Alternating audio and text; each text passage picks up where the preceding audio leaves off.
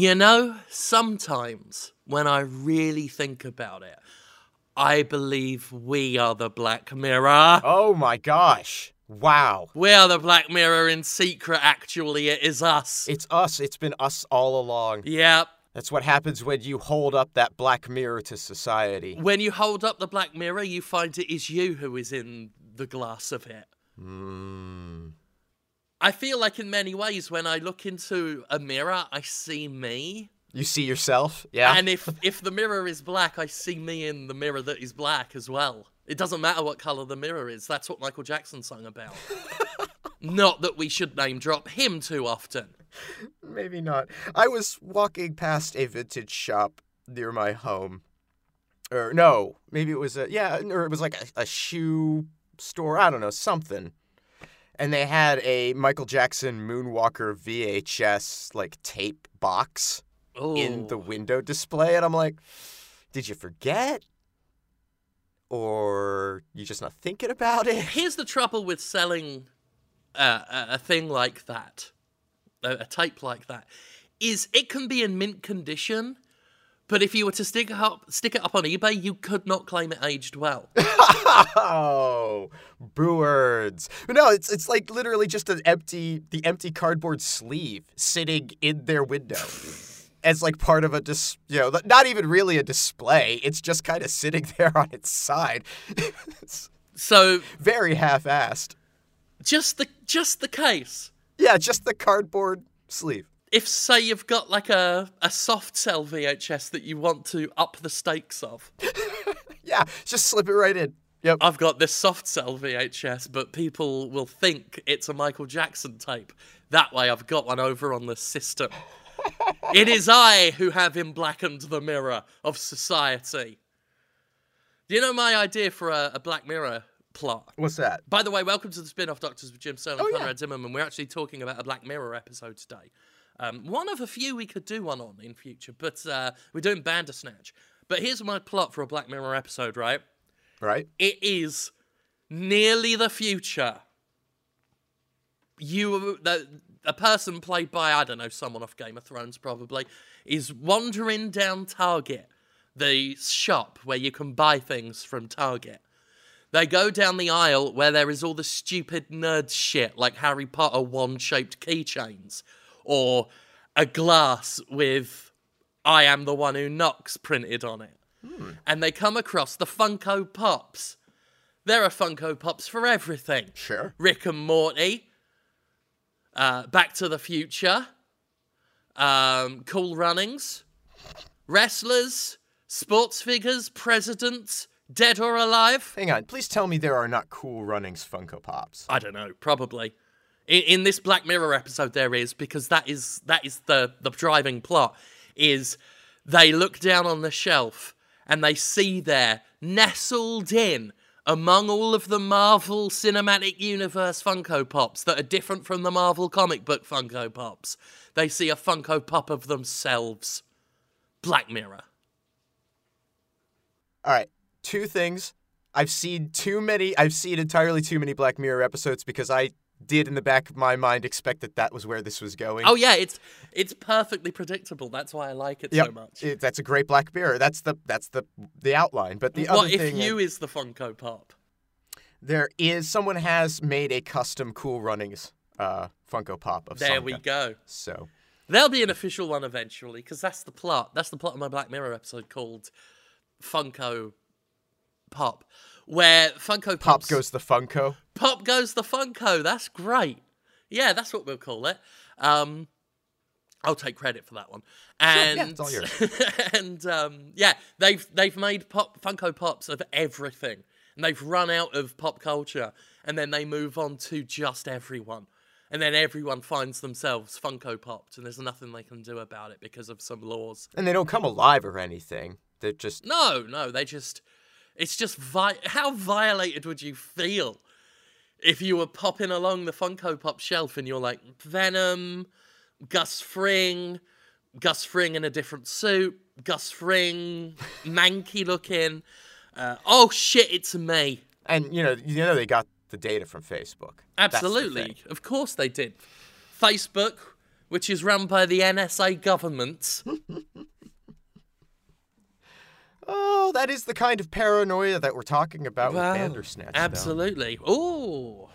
Yeah. Big old thunder happening in the background. There's going to be a bit of noise. The electrician's back, or at least will be coming back to finish off my lights, fingers crossed. And apparently every time he comes, there's also a storm. There's also a storm. That's a little ominous, isn't it? If I don't want to talk about him while he's there, with fear of him coming back, but in one of the podcasts on this feed, I will at some point talk about Mississippi's most talkative electrician. To the point where not even trying to get home before a tornado hits will stop him. Talking about a third of the angels in heaven turning on God. That was a topic that lasted 2 hours. It didn't stop when I got up and left the room, which I did to see if he'd stop. But I won't get on about him. The point of today's podcast is to remind us that we all are the Funko Pops. And also Black Mirror happened. And we have no control. No control. We can't decide for ourselves. Mm-hmm. Free will is an illusion. What we are and what we do. We only get to choose between 2 different types of cereal and 2 different songs. And let's face it, no matter how many times you play, you're always going to pick the same song. The one you like. I mean, yeah. And I think the thing that was most immediately apparent to me in watching, quote-unquote, Bandersnatch was how it just sort of lays bare game design. Yeah. And narrative design in games. Like, looking at it from someone who plays a shit ton of games, video games themselves, their narratives aren't generally more complicated than this. Really. Not really, no. Funny enough, people made fun of God of War's design document when they said that they had a list of things that they wanted to hit with their narrative, such as son and dad. And people laughed at how rudimentary it was, but that is sort of game narrative design. Yeah. Is you choose the keywords and set them out, and then write the narrative around it. I mean, most people, I will say, agree that God of War's narrative, the newer one, was excellent. Sure. So for them to make fun of the design intentions, just saying we wanted to hit the theme of dad, is a little silly considering that they turned that into something very interesting. And you look at Bandersnatch, which is not a typical TV show. It's one of these Netflix, practically a choose-your-own-adventure type of deal. You've sent me a flowchart that was... Did you do this, or was this a Reddit one? No, this was done on Reddit. Right. Reddit did a flowchart. Reddit did a flowchart, yeah. I did not. and it looks not exactly rudimentary, because by the time it got to the latter half, I tuned out and I just can't look at all these boxes and things. Yeah, I mean, it spreads out. It does go in directions. Like, there's a lot of little choices, and some of them amount to things, and a lot of them don't really amount to much, but they're there. But a lot of them are straightforward binary choices that on their own are not that complex. No. Yeah, so, I mean, it's Bandersnatch is, I think, technologically and on a technical level, very impressive. I appreciate the way the scenes are shot, especially when the choices come up, to bleed together and make it feel cohesive.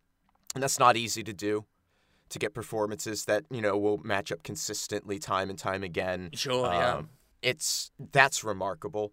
I think the cast is great. It is a Black Mirror episode. And that comes with good and bad. In some senses, I think Bandersnatch is occasionally pretty much reveling in its own cleverness. Oh, that's a few Black Mirror episodes. And that's what I'm saying. That's a very Black Mirror thing to do. And I'll say I love Black Mirror.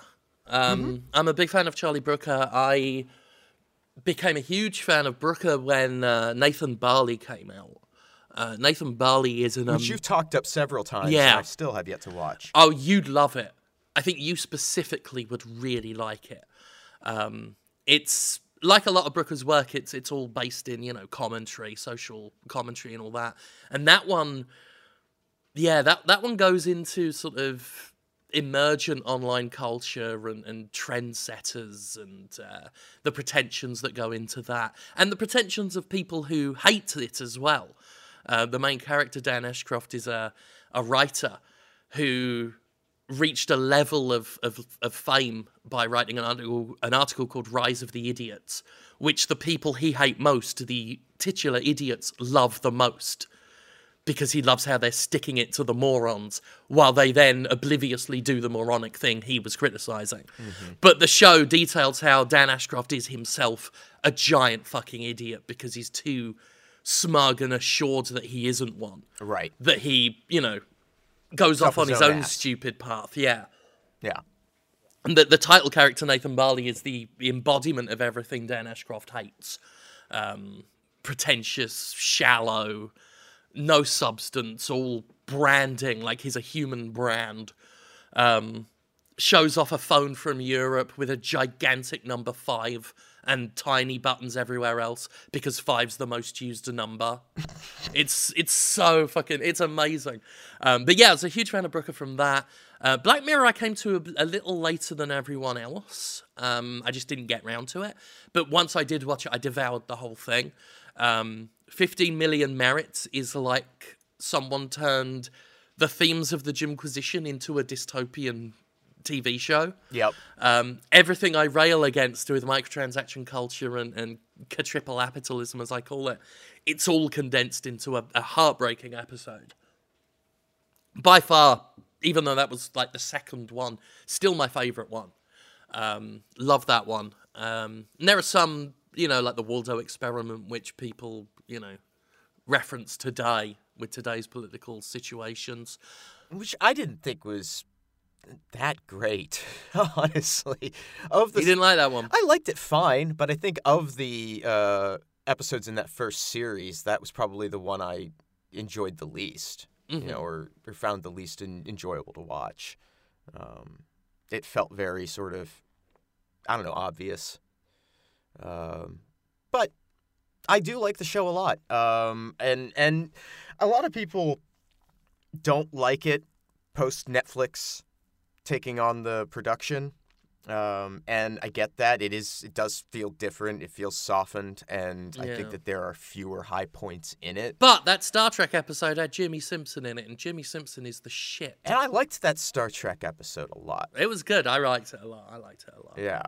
And I think that by this point, Black Mirror knows its audience enough that the way they presented that episode, I had expectations about Black Mirror and what it was doing, and then turning him, that main character, and revealing him as quickly as they did and saying, no, fuck you, you don't know what we're doing. I was like, okay, all right, that's good. Yeah.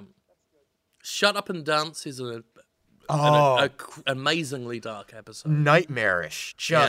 That one horrifies me, and the kid is chilling. Yeah. I think he's playing a creepy character in a Netflix original series called... I think he's the one in the end... I think it's called The End of the World or something, about someone who either is or wants to be a serial killer going on a road trip with the person he was planning to kill. It seems like a fascinating thing, and I may have got the plot wrong because I only looked at the trailer and I'm only half remembering it, but it's on my list of things I want to watch. Black Mirror, I think, is at its best when it stays grounded, I think. Right.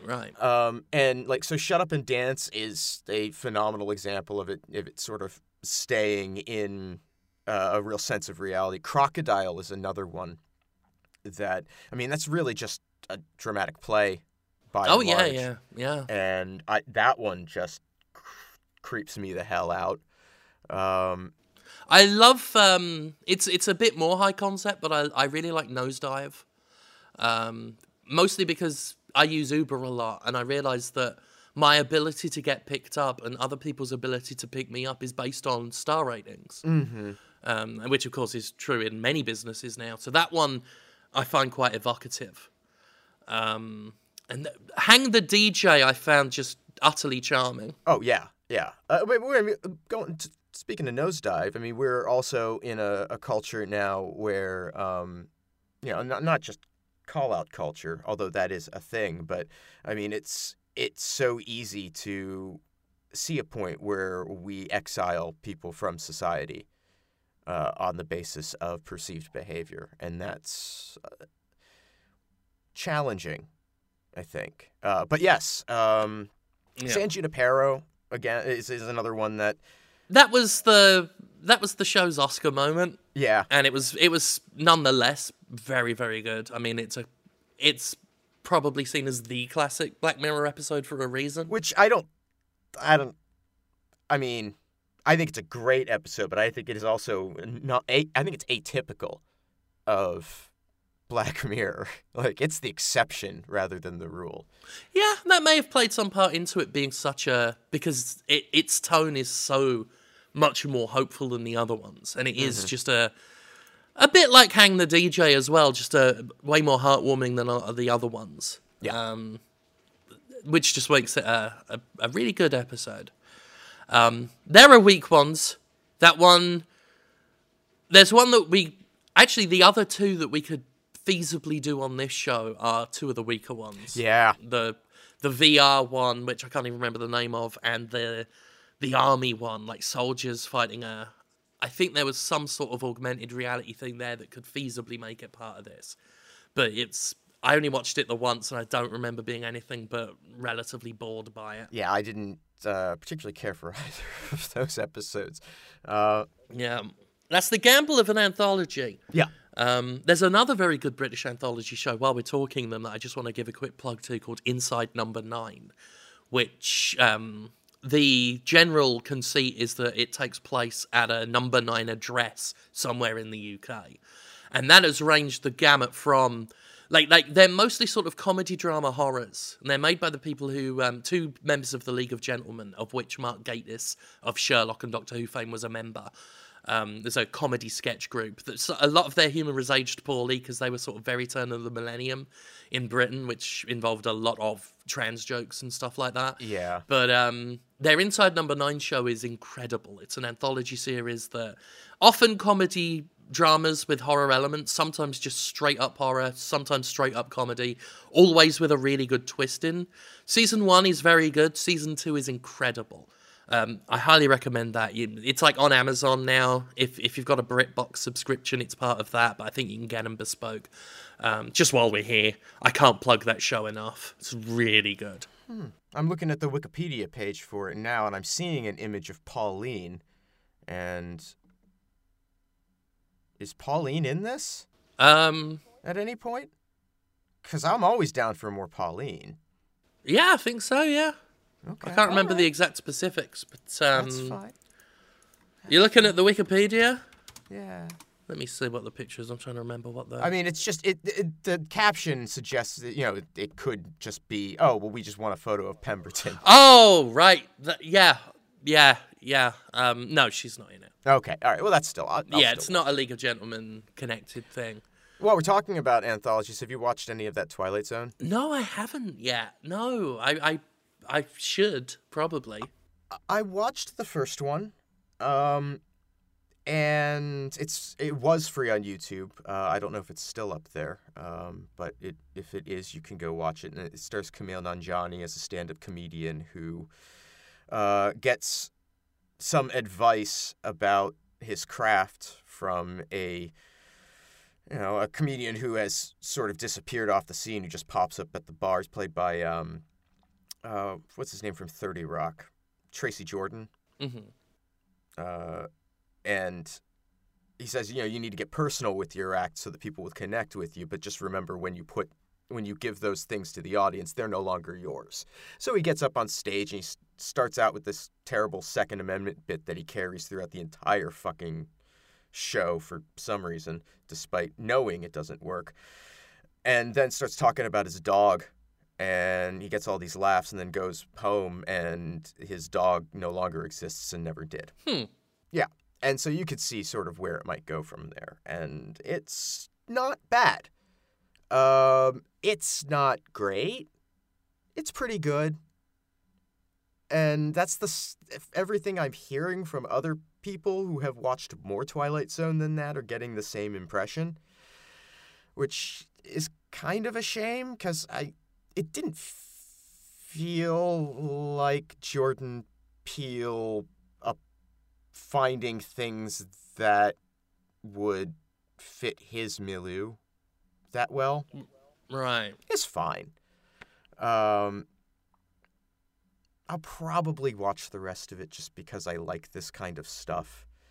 But, yeah, not convinced. He's good in it, though, is the thing. I like seeing Jordan Peele come on screen and do Rod Serling impression. Mm-hmm. I'm fine with that. I just don't know. But again, anthologies are always hit and miss, and there are going to be some that aren't great. I'm working on an anthology series myself. Yeah? Yep, it's called Soft Dick Smear. The conceit is every episode ends with someone having to smear their soft dick on someone or something. I'm in talks to get this guy to host it.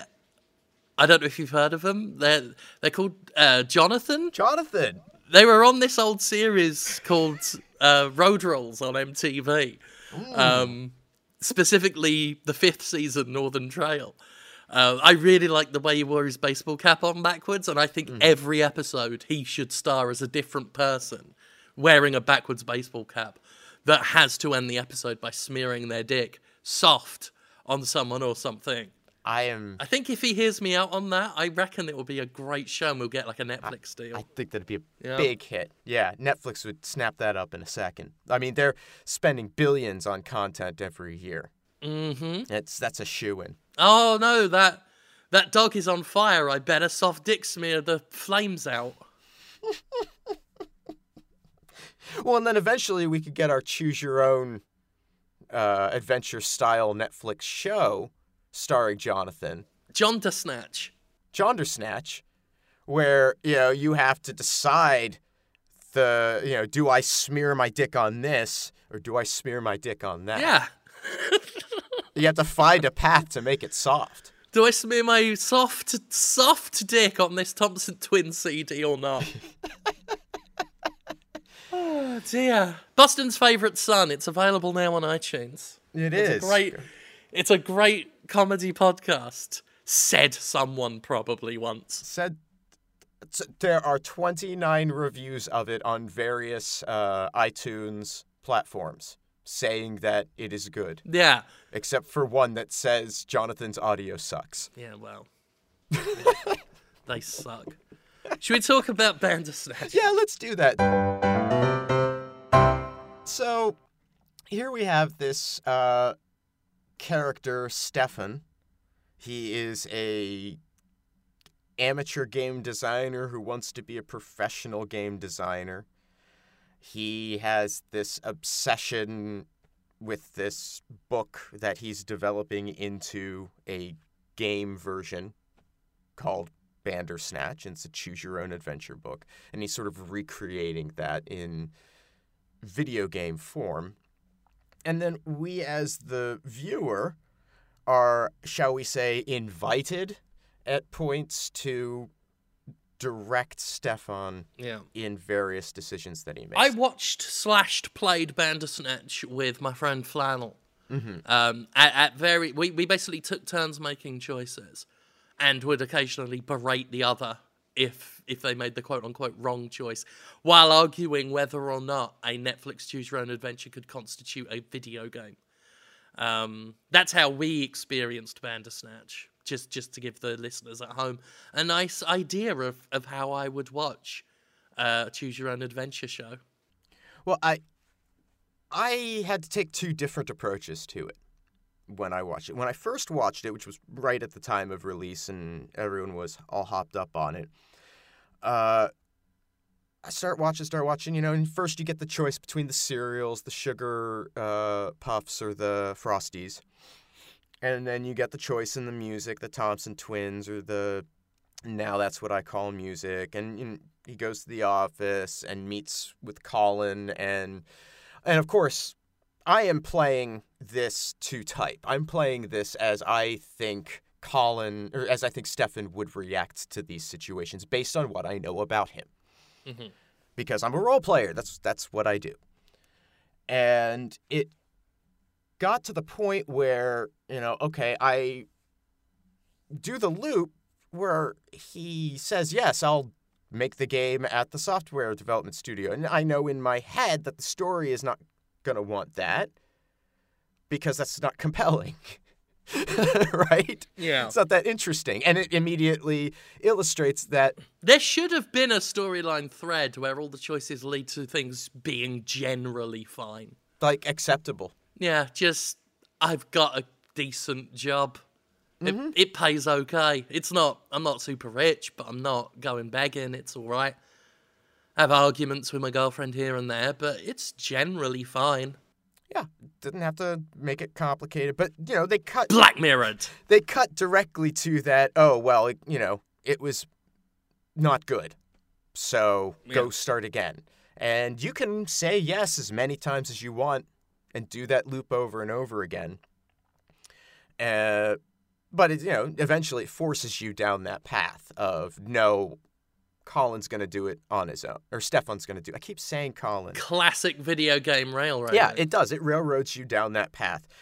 And that was fine for me. I sort of understood that, and I got it. And I was like, oh, that's very clever. Okay.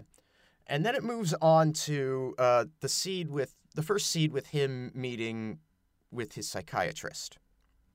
And he's explaining how he feels like he wanted to say yes, but something made him say no, and he doesn't know what that is. There's two significant things that I realized immediately upon watching this scene. One is that Dr. Haynes is played by Alice Lowe. Mm-hmm.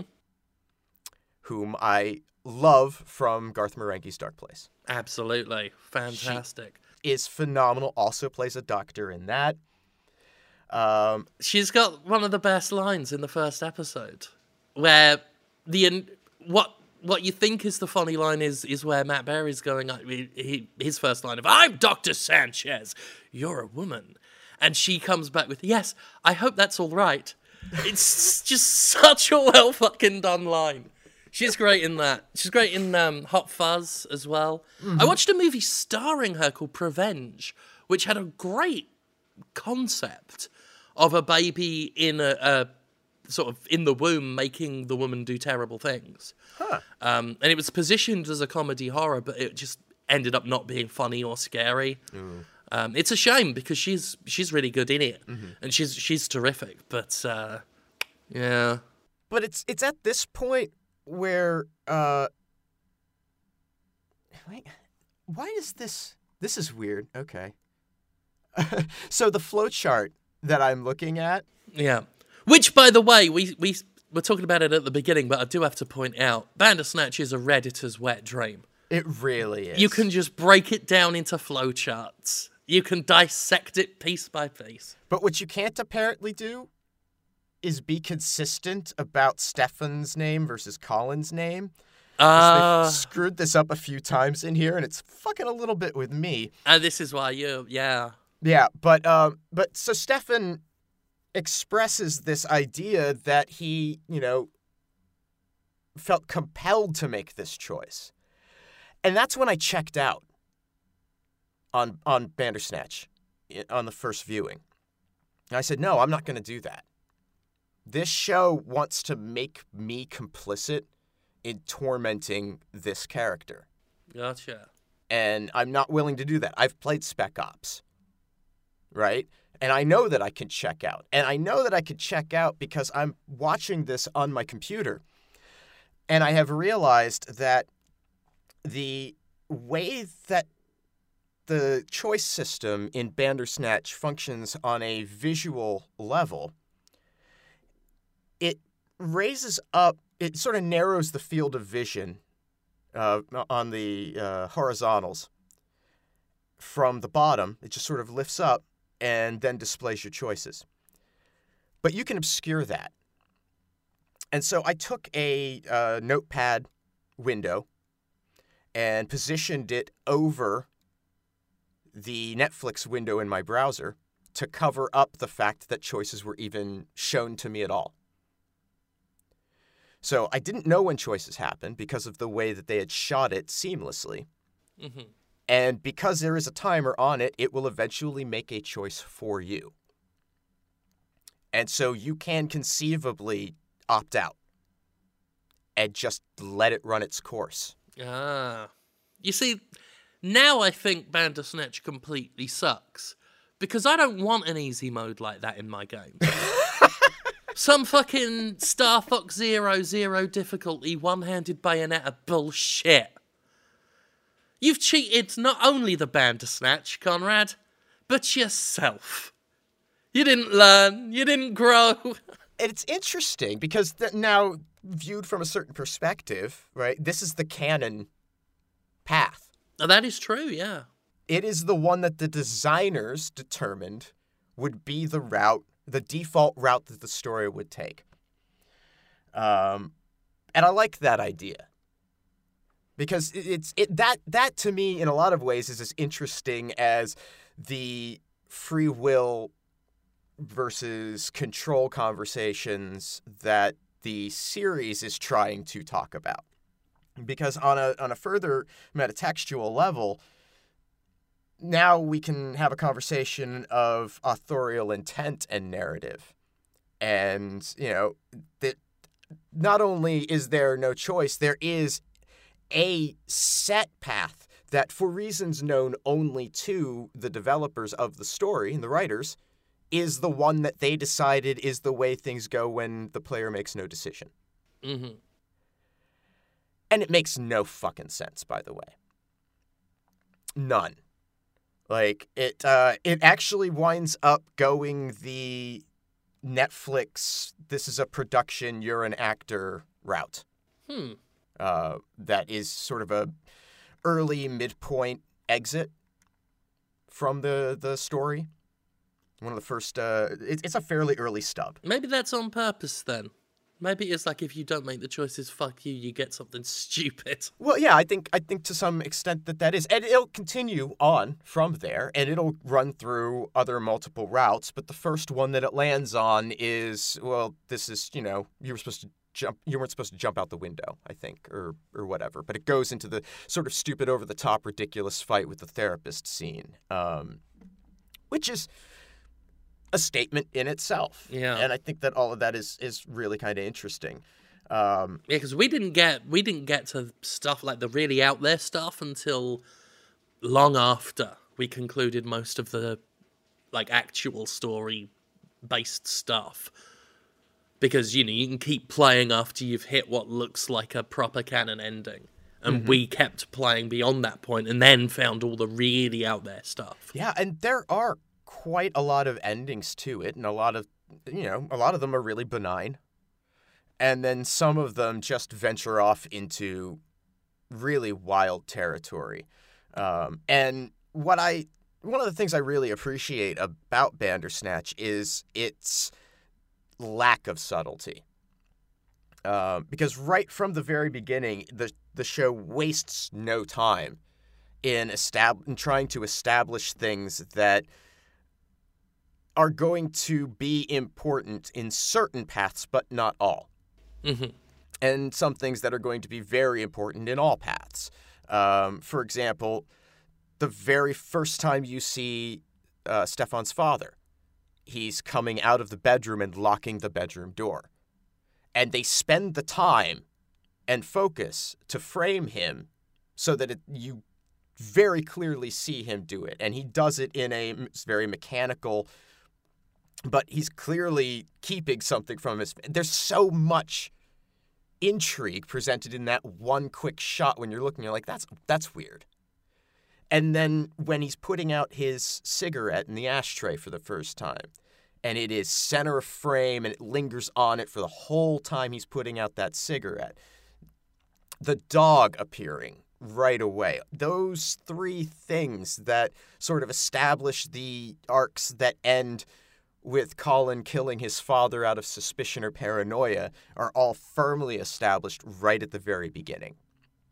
And I think that's really effectively done. Yeah. But and then there's little things too that like very clever and smart. The Frosty Sugar Puffs thing has a minor effect later on when he gets the VHS tape with the... Oh, and he gets those sugar burps. And he just can't stop burping. And he's like, it tastes of sugar. It tastes of sugar. If only I'd have had the other cereal that I can't remember what it was. Sugar Frosties. Then I could have had Frosty burps, which are way better. But you see an ad for the cereal that you chose preceding the documentary. That's all stuff I like. Which is a Black Mirror statement on targeted ads on Facebook. It really is. It's layers and layers to this. Black Mirrored. Targeted ads are creeping me the hell out. Yeah. I ordered something the other day, and the day after the delivery, I started seeing ads for the thing I just bought. Which seems weird for targeted ads, to serve up products I just got, and therefore don't need. But it creeps me the hell out.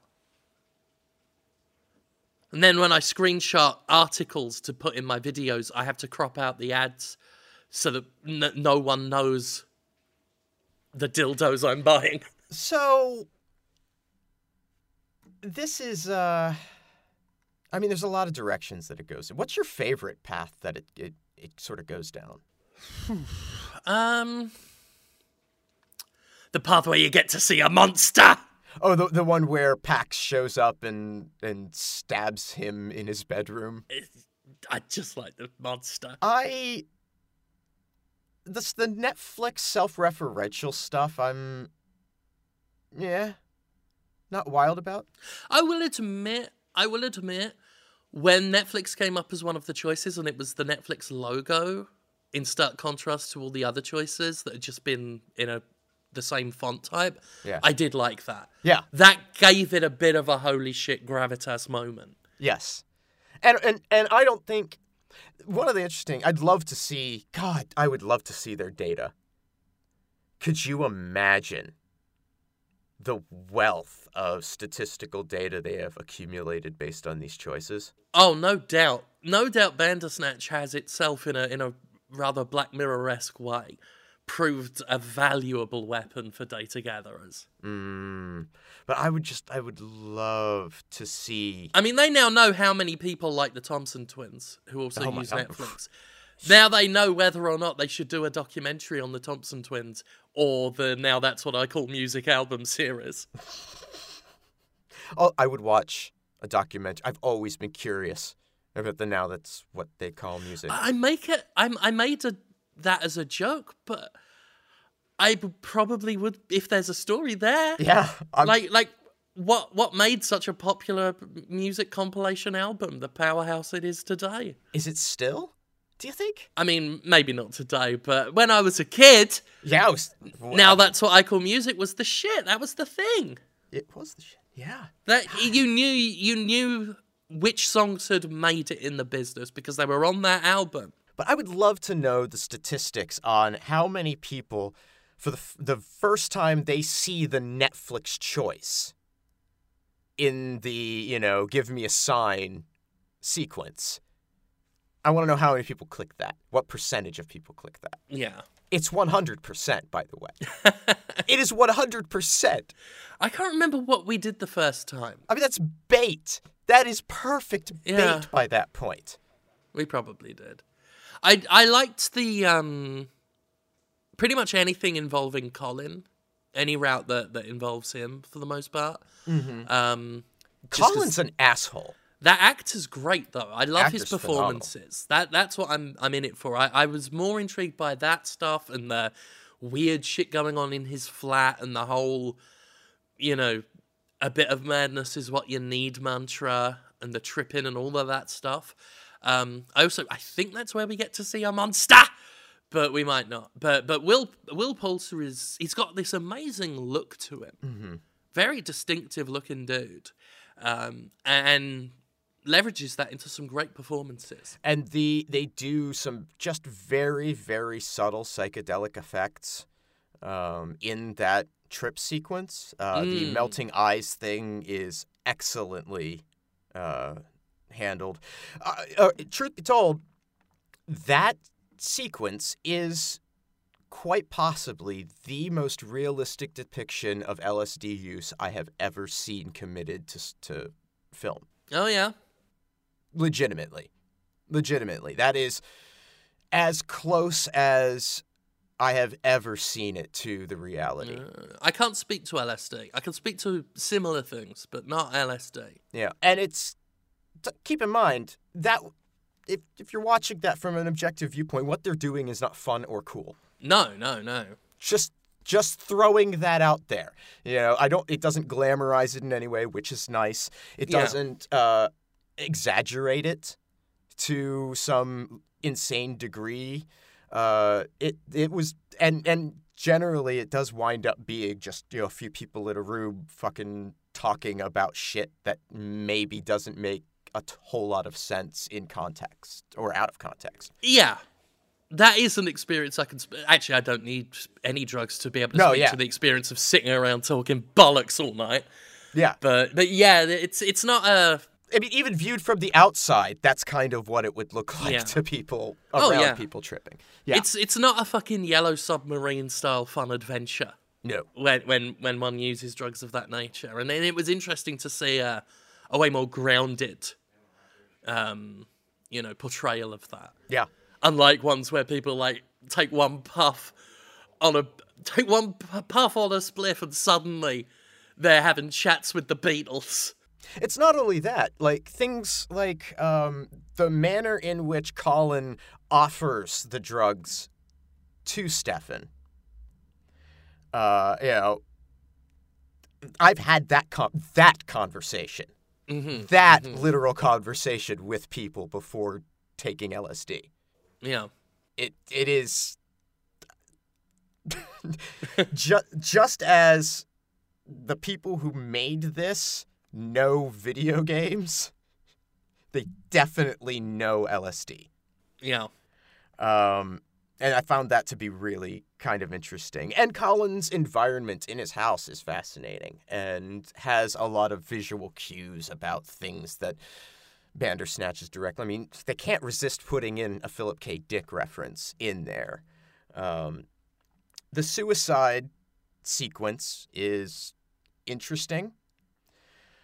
But, I've known that Colin guy who, you can tell Colin you don't want to take the drugs, but he just slips it in your coffee anyway. Yeah. Colin's a fucking prick. Colin's a dangerous man who ultimately gets what he deserves. That is not something you do to somebody. It's just fucking wrong. I don't care how much you think they need to be broken out of their box that they're in or whatever you want to. It's just dosing people is fucking unacceptable. That happened to me with just alcohol, and that was shitty enough. Yeah. When I was in college, that was shitty enough, to say nothing of something way more harsh than alcohol. Yeah, it's... Ugh. And especially when it comes to hallucinogens, if you're not in the right frame of mind when you take them, you'll get fucked. Severely fucked. Yeah.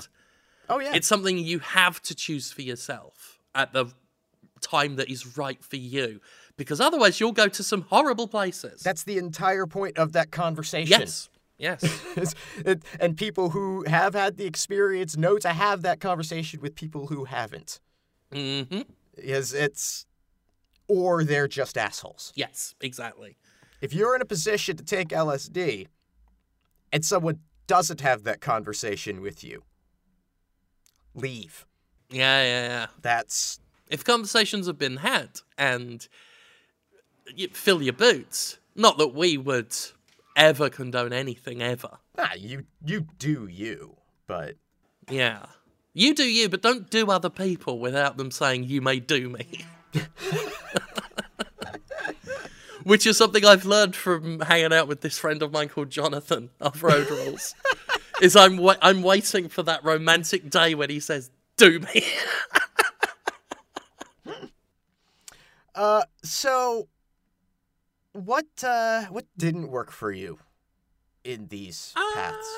I want to say some of the wilder stuff was fun, but some of it felt just a bit too jarring. Like the fight with the therapist, it was sort of funny, but it also felt like at that point it was like, we're running out of weird things to do in a clever way, let's just be stupid. Mm-hmm. And it wasn't like it was bad, I think I even laughed at the time, but it's like one of them things where on reflection, I'm like, you know what, I don't think that worked too well. But that's interesting, because you saw it quite late in your experience of Bandersnatch. That is true. We had relatively normal. I mean, there were things like hallucinogens and seeing a monster, rawr, and all of that stuff. But it was grounded within Black Mirror convention. Right.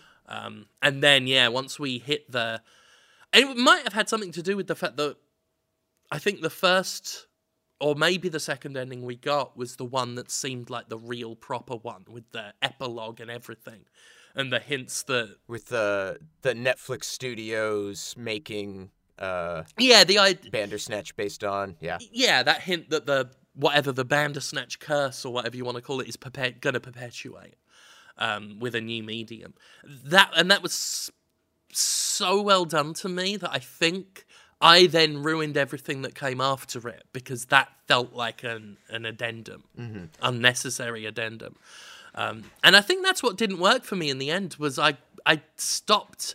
I think we went through everything, but I was close to quitting sooner because I was just exhausted by it by that point. Mm-hmm. Mm-hmm. It is exhausting, and it's a lot to take in.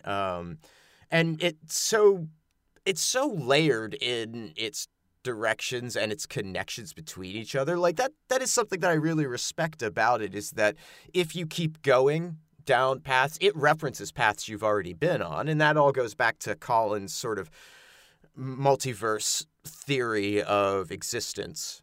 Yeah.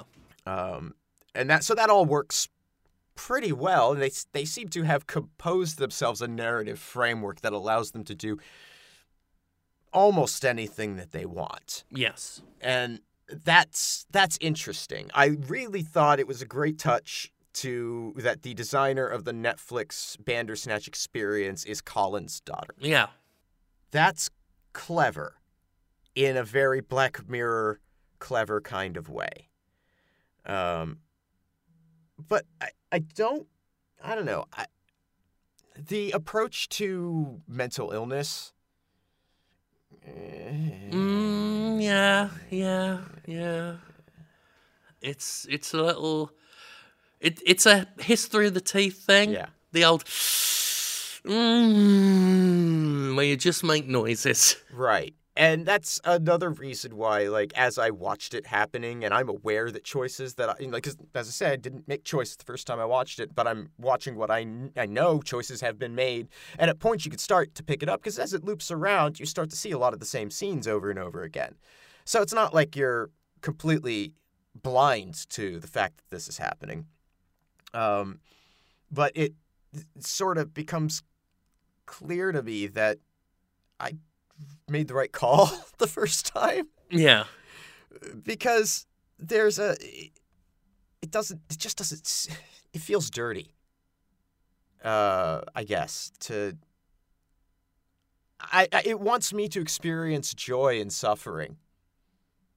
I feel like. Yeah. And watching him struggle with me when I don't want to struggle with anyone. Mm-hmm. It's one of those things that's tough to argue, because the simple retort is, well, that's how it wants you to feel. And then but that doesn't change the fact that it still makes you feel shitty. Sure. So it's one of them weird things where it did exactly what it wanted to do, but that comes at the risk of what it's doing really not gelling with people. Mm-hmm. Mm-hmm. And again, I like this overall. Yeah. And I think it's very, very well executed for what it is. But I don't know, the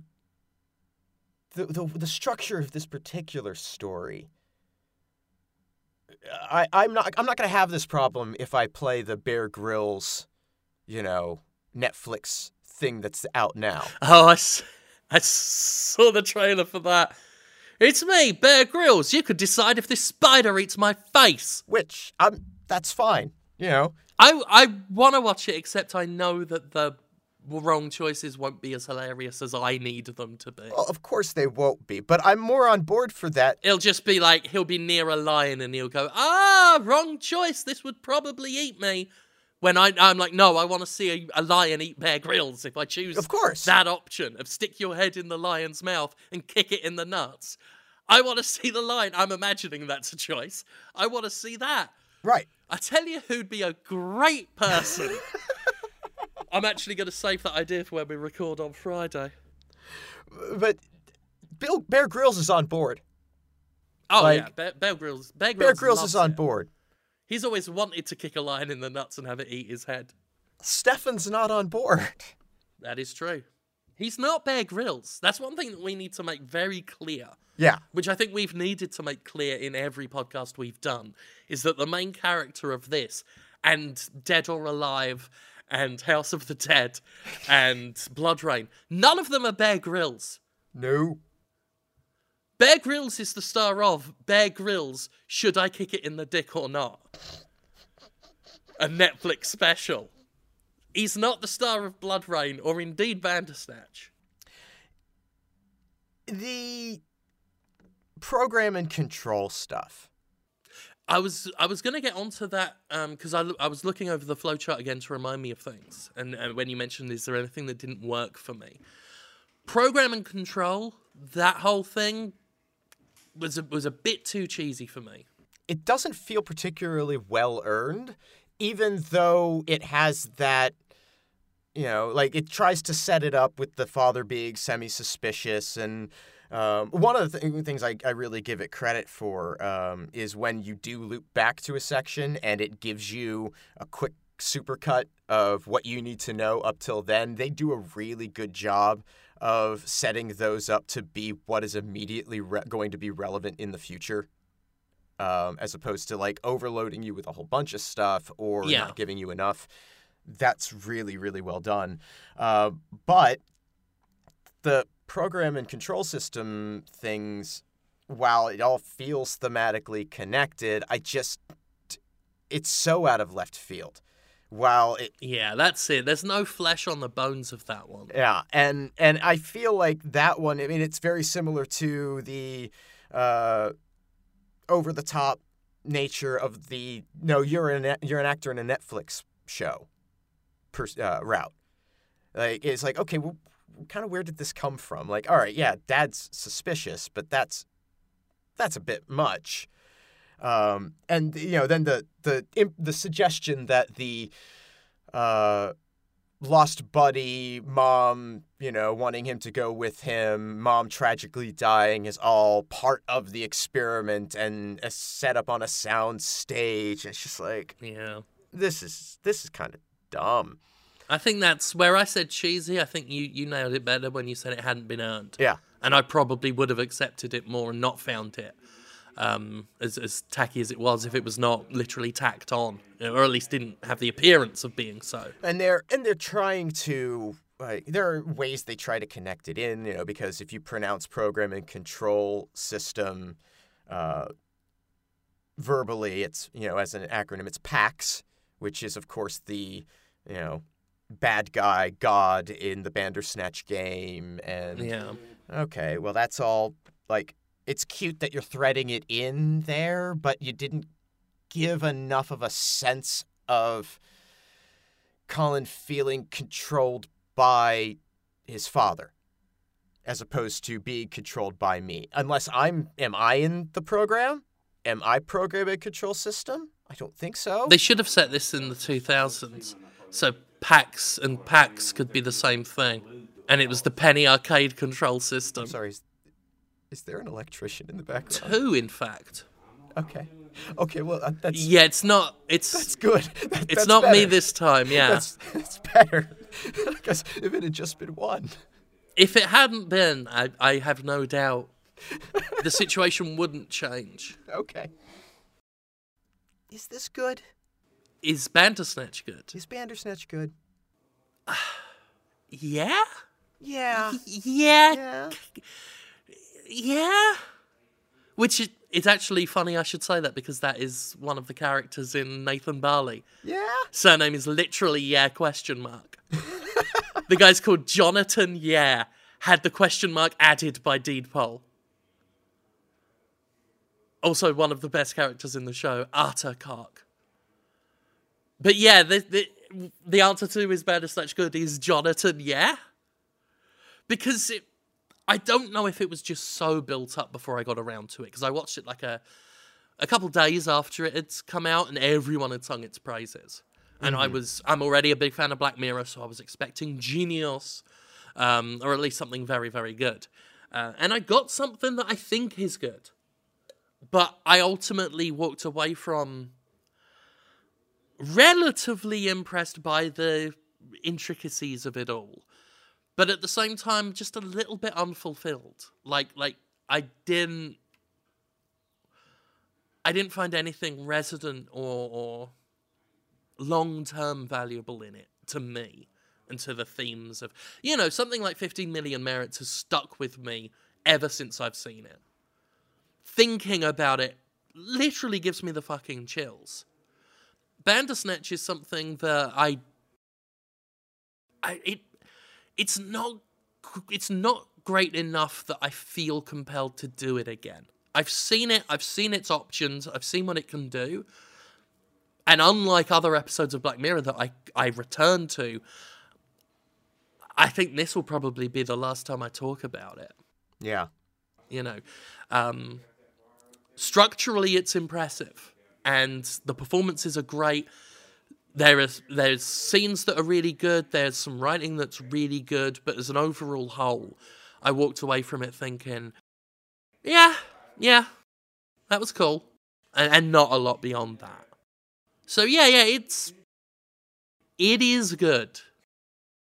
Not much more than that, I don't think. Mm-hmm. Yeah, there are things that I really like about it. I like physical, metaphysical. Are we experiencing reality? How do we define reality? Is reality based solely on perspective? These are questions that intrigue me on a fairly regular basis in art. And this is a... Well, of course. I mean, you've already admitted to routinely dropping LSD at least twice a week. Oh, man, if only. Mm-hmm. God. That'd help you deal with a lot. That would help me deal with a lot. I fear it would just compound my issues. But it is a lot.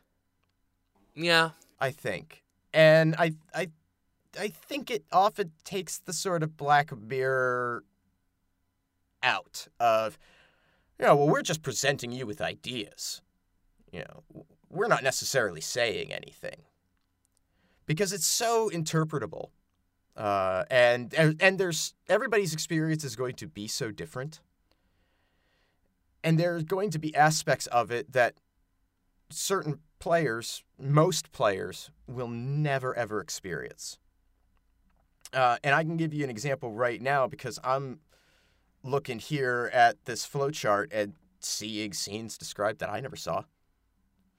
There is apparently a ending where the CEO at Tuckersoft goes and shows up at Stefan's house demanding the code and finds that he's, killed his father. And Stefan pulls a knife on him. Yeah, I'm actually looking at that box right now. I may not have seen that one. Any of these ones that require you doing the same thing a set number of times. I may have missed that one, yeah. Yeah, you have to go through a part of the loop 3 times, and I know I missed it. And so that's another interesting aspect of it, is that not only will everyone have a different impression of Bandersnatch, it's impossible for people's experiences to be comparable.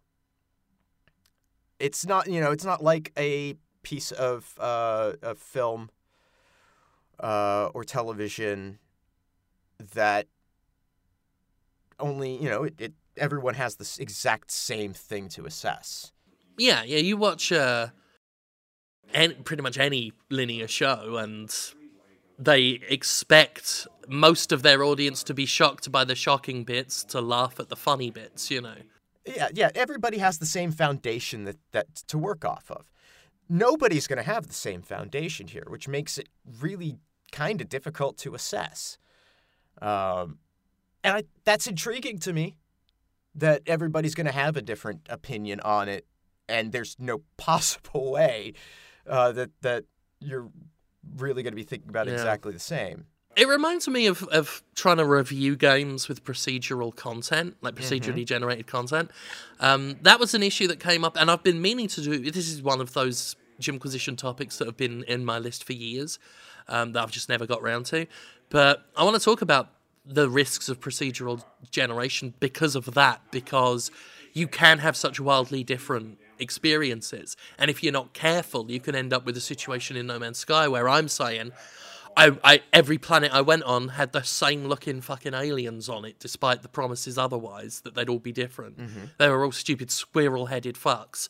And someone else is like, well, I never saw one of the same thing. Two of the same thing, rather. I never had these issues you had. I never was bored in this way you were. I'm like, well, that's probably because the procedure generated content in your favour. It didn't generate it in mine.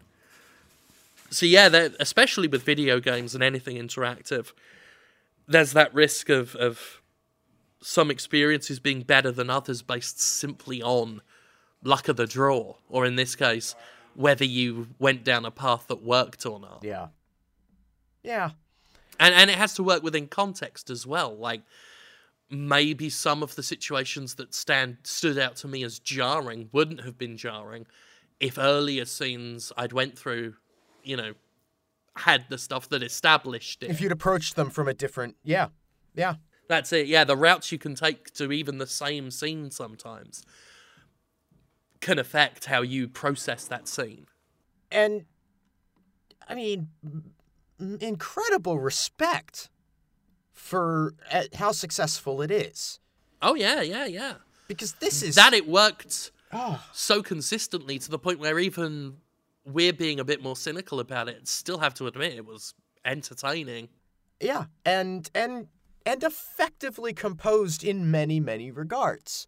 The little touches that they have, that they insert based on choices that you've made in the past, that, choices that you would have made in the future had you made a different decision, and now you're going back making that different decision and seeing reflections of the other choices that you made come back into it. That's really brilliant.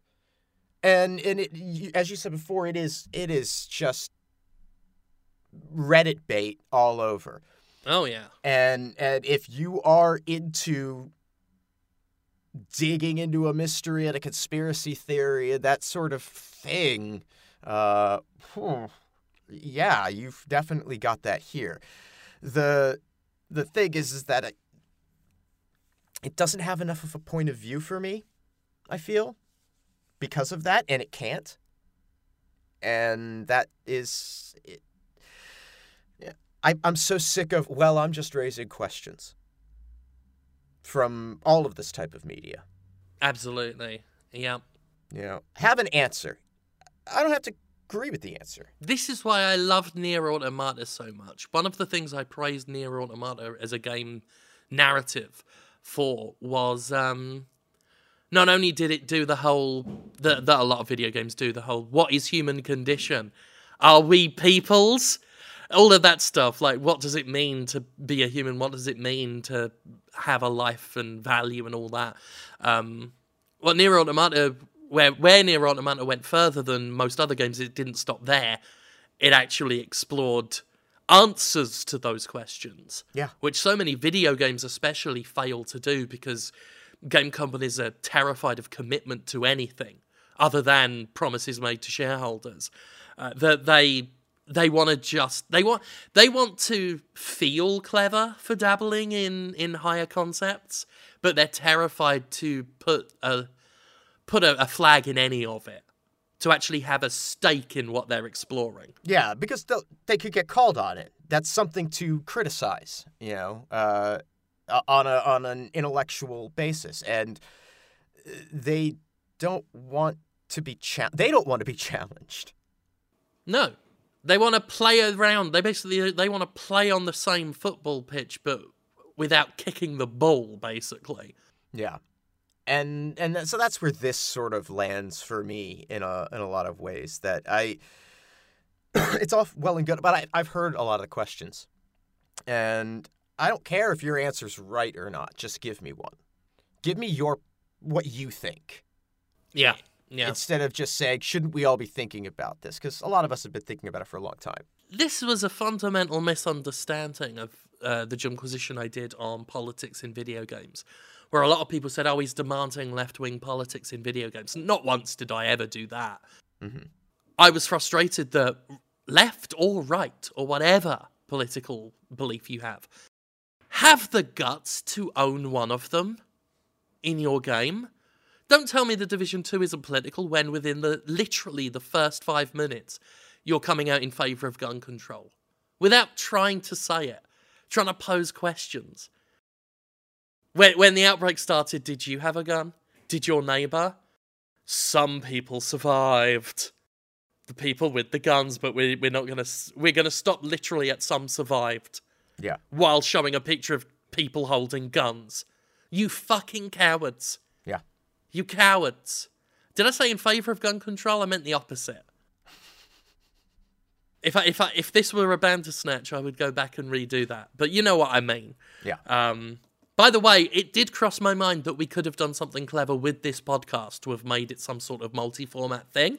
But then I decided I could not be asked. Yes, that would be a lot of work. And there aren't like great tools for it. Like, it's now that YouTube has done away with annotations. Yeah, they fucked that up. Yeah, they did. That's how we probably would have executed on something like this. Oh, yeah. Yeah, that's gone now, and it would have been a lot of work that we wouldn't have wanted to do. I've seen fun choose-your-own-adventure YouTube videos made using annotations. They're all ruined now. Yep. All no gone. Preservation of art here. Yep. It's a real bummer.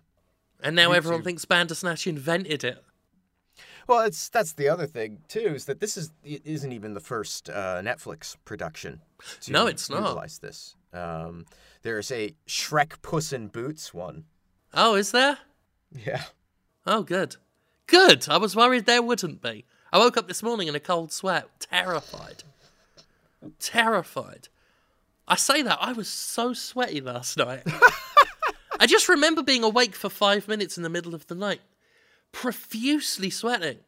But then when I woke up again, I was just bone dry. It was fine. I don't know what happened for 5 minutes last night. I can't knock a performance in this, though, I will say. Oh, yeah. The acting's superb. Like, everybody is great. I love the CEO at Tuckersoft. Oh, yeah. He's fantastic. And the little details that they give him, like, he smokes Benson and Hedges, and, these little sort of 80s period affectations that he and other characters have that are just little things that really set it. I'm sure you got a bit of, W.H. Smith's flashback. I mean, that's my earliest gaming memory is buying Dizzy Prince of the Yoke Folk at W.H. Smith. At least the first game purchasing memory. Yeah. I think my earlier ones go back to me sort of playing demo consoles in Boots of all places, which is a sort of personal healthcare sort of place. For some reason they had game systems hooked up. But yeah, W.H. Smith, back when they had just shelves and shelves of cassettes with video games in them. That was something, children. The video games came on cassette at one point. God, yeah. Shove that up your ass. Oh, the load times on cassettes. The load noises. It was like someone had made a parody of the dial-up sound. And it went on for ages, as it very slowly loaded up a sort of an artwork for the game during the loading phase. I still remember getting halfway through Gremlins for the Commodore 64's loading screen. It had got halfway through rendering a gremlin, and it would never load beyond that point. Because we were one of those people that always got the cassette secondhand, mostly. So we had a giant tarpaulin bag, too heavy for one person to lift, and it was full of game cassettes. Whoa. For Commodore, Spectrum, and Amstrad. And at various points in my life, we ended up with old, battered, second-hand versions of those systems. And it was a crapshoot as to which ones would work. Sure. You know. And you couldn't tell from the outside of them, because the ones that were clearly stained with bits of Coke and coffee, white cassettes turned nearly brown, could work. and the one that was as close to pristine as you could get from the interior of a dirty tarp bag might not have worked. Gremlins didn't work. Whizball worked. Whizball's a winner. Whizball's great. Should have been called Winball, because it is a winner, Conrad Zimmerman. That's a game that needs to be brought back. Bring that on the Switch. Remaster Whizball, put it on the Switch. I'll tell you what, right now, I would buy that for money. Yeah. But anyway, Bandersnatch is a thing. It is a thing. One other casting note that we should probably mention. Oh, John Lithgow playing the titular Bandersnatch. And he was fantastic, of course. Oh, I was very actually, beautiful and such a talent. Such a talent. No, I was thinking of Jerome F. Davies, who is performed by Jeff Mintner. I have history with him. You have history with Jeff Mintner. Do you? What's your history with Jeff? He don't like me. Oh, okay. I think I made fun of him for one of his more pretentious endeavors, because he's very Jeff Mintner about the things he does. He is. And early in my career, I called him out on... I can't even remember now. Early in my career, I made fun of him for something. I was probably a dick about it, because I was a wanton dick back then. I say he doesn't like me. I mean, he didn't like me. You'd probably ask him now, and he'd probably be like, who the fuck is that? So I should say, I have a very brief, uninteresting history with him. Well, and he... Let's see, because, I mean, I remember him from way back, Attack of the Mutant Camels and Revenge of the Mutant Camels. That was one of the cassettes that worked. Mm-hmm. And I played that. I played those on my Commodore 64 way back in the day. And so then when he came along with, what was it? Space Giraffe. I was, it was recognizable to me. I didn't want to play it because it just looked exhausting. Because that's a lot of his stuff is just visually exhausting. Yeah. And that's fine. There's nothing wrong with that. But he's a fascinating personality in game design, and if nothing else proves that these people love that era of culture in the UK and that time in video games, getting Jeff Minter to play your out there character is just about the best choice you could make. Oh yeah, no doubt about that. So it was very, very nice to see Jeff there. Yeah, and, I mean, yeah, if you're doing a show about 80s game design set in the UK of all places, yeah, in Britain specifically, yeah, then Minter's your guy. Yeah, or, I mean, if anyone were to have a cameo, yeah, well, maybe Sid Meier British? I can't even remember. All I know about him, to be honest, is every time someone says it, my brain automatically ends it with Z Pirates or Z Civilization. Oh, he's Canadian. Okay. Oh, well, fuck him then. He can't be in Bandersnatch. Fuck off, Sid Meier. Go back to America's Hat. Yeah, go fucking do the Canadian version, Boondersnooch. I say that. I rarely can tell the difference between Canadian and American accents. Well, that's Unless it's Trailer Park Boys, then I can really pick it up. the American Midwest has a lot, like in certain areas. I mean, it's so similar. You get into your Wisconsin or your Minnesota or your Dakotas sometimes even. That's it, yeah. Like, I'm better at it now, having been in this country for so long. Mm-hmm. I can pick it up better. Certainly when I was in the UK, there was literally no difference to me. Yeah. I'm sure many people currently in the UK would maybe say the same thing. Where it's like Canadian and American, it's the same accent. Yeah, I could see where you'd get that thought, get that impression. Of course, we have so many, we're such a big nation. There's so many different accents in America, too. Well, that's it. Well, I mean, there are, I want to say, what feels like hundreds of different accents in Britain, as tiny as the country is. Yeah. 2 towns over, someone could sound completely fucking different. Mm-hmm. I think it's because we're all inbred. We stuck to our own, so we all had our own languages.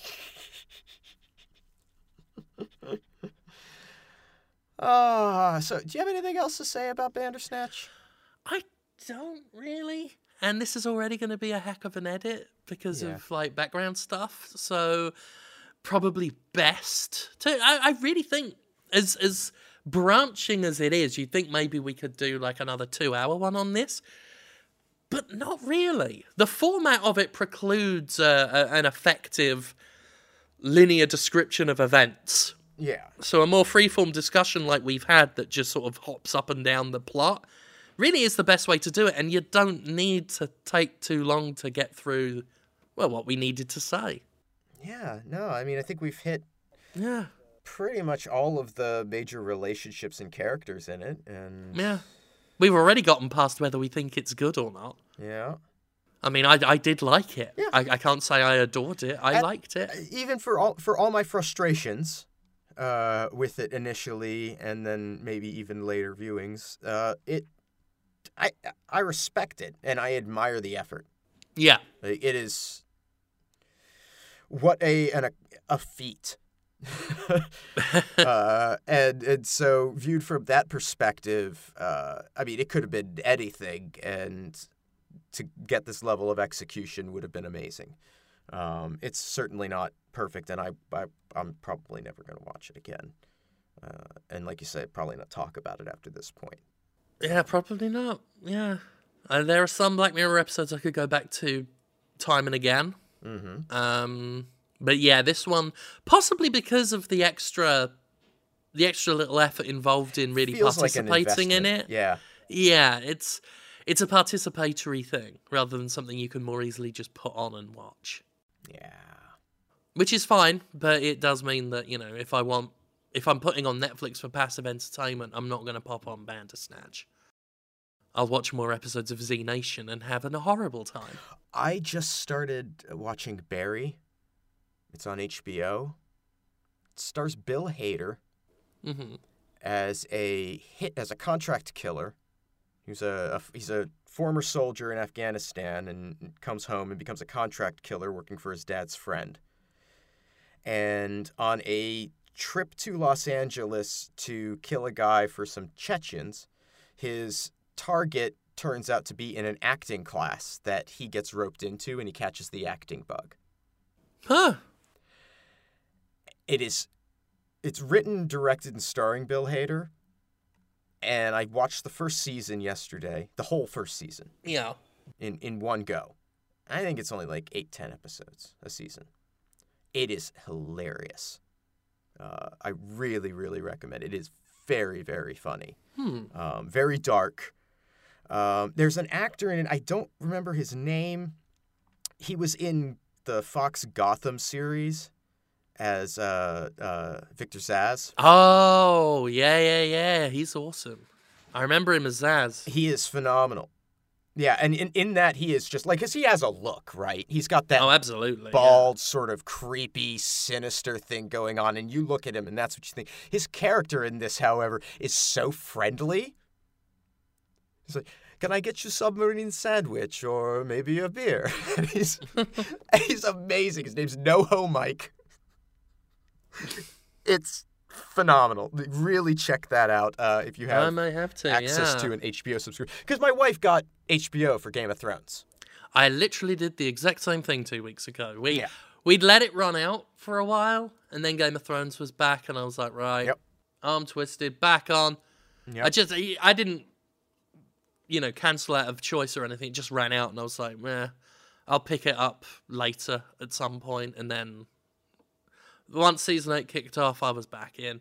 And there is a lot of good stuff on there, though, that I want to... Well, yeah, that's the thing. Now that we have it, and, I'm taking advantage of it. I mean, there's a ton of great documentaries that HBO produces that are available there, and all sorts of HBO makes great shit. So they make some not great shit, too, I'm sure. But, But damn, that Barry. But the freedom they have to make what they want has led to a lot of good stuff. Yep, and Barry is definitely it. It's their 30-minute episodes, so it's tight. It's focused on the comedy. The characters are great.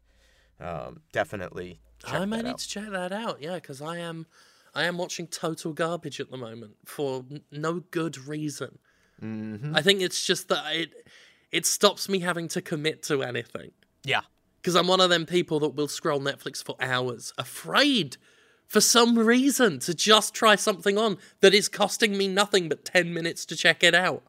Apparently every decision has to be the right one. Oh, and then I end up making nothing but bad decisions because that's easier than trying to make a good one. So then I'll watch a terrible original sci-fi show. Mm-hmm. Mm-hmm. SYFY, they could fuck off. I remember when they changed that. I was just like, what the fuck's wrong with you? I remember as well. It just defied all sense. It was so they could get away with showing things like ECW. Yeah. That's all it was. Yep. Yep. Pieces of shit. Yeah, I do think you could make better choices than Oh no, absolutely. Original programming. Absolutely. Sure. I Yeah. watched all of Black Summer, Oof. which was a Netflix prequel to a shitty sci-fi series, Oof. which I hadn't watched. But I went back to watch more of it. And I don't know why, because Black Summer is sort of awful. A really good first episode that should have just been a 40-minute special one-off. Right. And then just by the episode 6, you realise that no, there are 3 other episodes that needed to have happened before this to explain why everyone trusts each other and why they're now going on a daring heist. When literally the last episode, they just met up and were still confused and scared by the zombie outbreak. Very next episode, they're attacking some weird dystopian futuristic nightclub. It's so weird. And then I thought, right, I want more of that, and I don't know why. There are many good things I want to watch, but don't want to commit to. So I make terrible life choices, Conrad. The other thing that now that Crazy Ex-Girlfriend is over, the whole series is on Netflix. And that is a show. Is that good? You know, here's the thing. If you like musical theater at all, you should watch it. Like, 100% should watch it. I like offbeat musical theatre. It is. Little Shop of Horrors is one of my favourite things. Yeah, you should watch it. Because All right, then. every episode has at least one, if not 2, full-blown musical numbers in it. All right. And they're funny.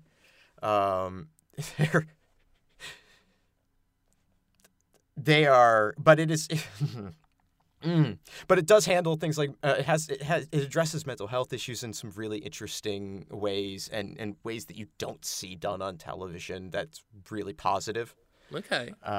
It's interesting. I was not sold on it at first, but I do another podcast with Jake Spencer, a podcast called Of Horse, talking about BoJack Horseman, and as sort of a warm up for that, and to sort of like get our chemistry going, that cast, we did a few other shows. We did some episodes of other shows that we liked to sort of give impressions of our point of view on comedy. And Jake Spencer had us watch Crazy Ex-Girlfriend, the pilot of that. And I wound up I wasn't that into it after the pilot. I was like, oh, okay, well, it's a musical. But then, because once I start watching something, I'll just keep watching until I reach an end point. Yeah. I watched the whole first season, and I was like, okay, I get it. I totally get it, and was on board. So I will have to watch. I've been waiting for the fourth season to end so that I could watch it and see how it concludes. But it's very funny. The songs are largely great, and she's just such a talent. I don't mean to say that in the ironic, detached, silly sort of way that we often do. Yeah. You mean literally such a talent? Literally such a talent. So, yeah. Well, you got my attention on that one. Yeah. They have a whole song about period sex. All right, well, now I'm definitely watching. Yep. I don't know if it'll be quite as good as Soft Dick Spear, which I've now also decided will be a musical. He'll have to sing Hadaway's What Is Love while smearing his dick. Oh, well, to the beat. Oh, yeah. And it's not a slap, it's a drag. It's a slow drag. Oh, yeah, like it's a slimy, soft smear. Oh. That may or may not leave residues. Lady, don't hurt me. Yeah. Don't hurt me no more.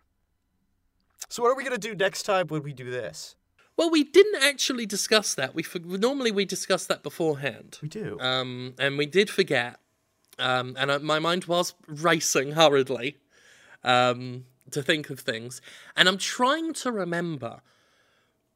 That should tell you how good the series has been up to now. I'm trying to remember, did we do the third Blood Rain? Not yet. Because I don't recall getting to the Nazis, which was the point of the Blood Rain game. That's correct. At least the first one. It took 3 movies to finally get to Nazis after fucking around with medieval shit and cowboys.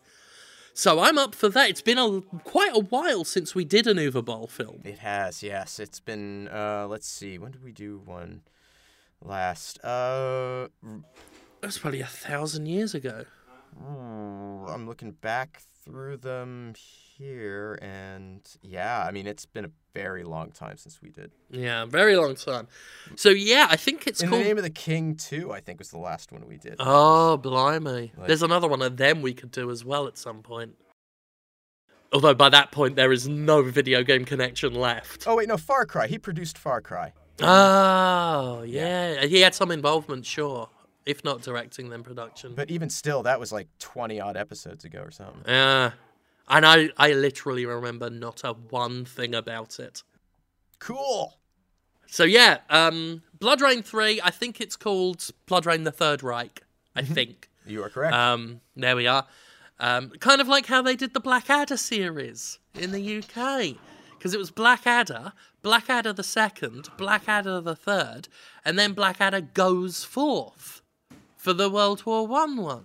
Mm-hmm. Goes Forth. Huh? Hey, very clever. The last episode of Blackadder Goes Forth, one of the best final episodes in anything. And that's not me saying that like profound wisdom, that's just a historical fact. Everyone in the UK knows it. Yeah, very good. So you don't even need other contexts to enjoy Blackadder Goes Forth's final episode. It is just a funny but heartbreaking portrayal of the final moments before going over the top out of the trenches. Really good. But anyway, Blood Rain the Third Reich is not going to have the same emotional impact as Blackadder Goes Forth, but we're going to try anyway. We're going to try and be touched and warmed by Blood Rain the Third Reich. So that'll be next time. Roughly 2 weeks, though, of course, especially lately, as we've got other recordings and job-related things, and certainly in my life, an endless stream of bullshit to get through. So things are delayed, of course. It used to be every other Tuesday. Mm-hmm. Now it's like sometimes a Friday. I don't mean sometimes it is a Friday. I mean sometimes you'll get an episode. Sorry about that. But then again, this is always a bonus thing. So Yeah. Don't try and small print me on this, busters. But yeah, we will be back with BloodRayne: The Third Reich. God help us all. Thank you, and we will see you next time. Goodbye. Bye.